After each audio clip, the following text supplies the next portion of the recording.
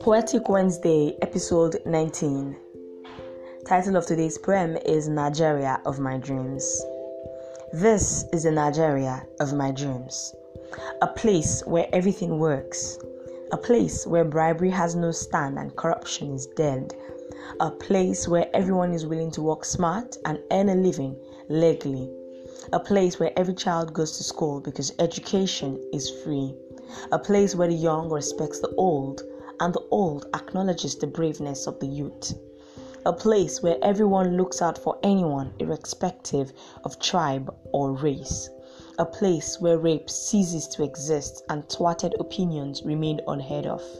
A place where we all strive for one thing only, the pride of the fatherland.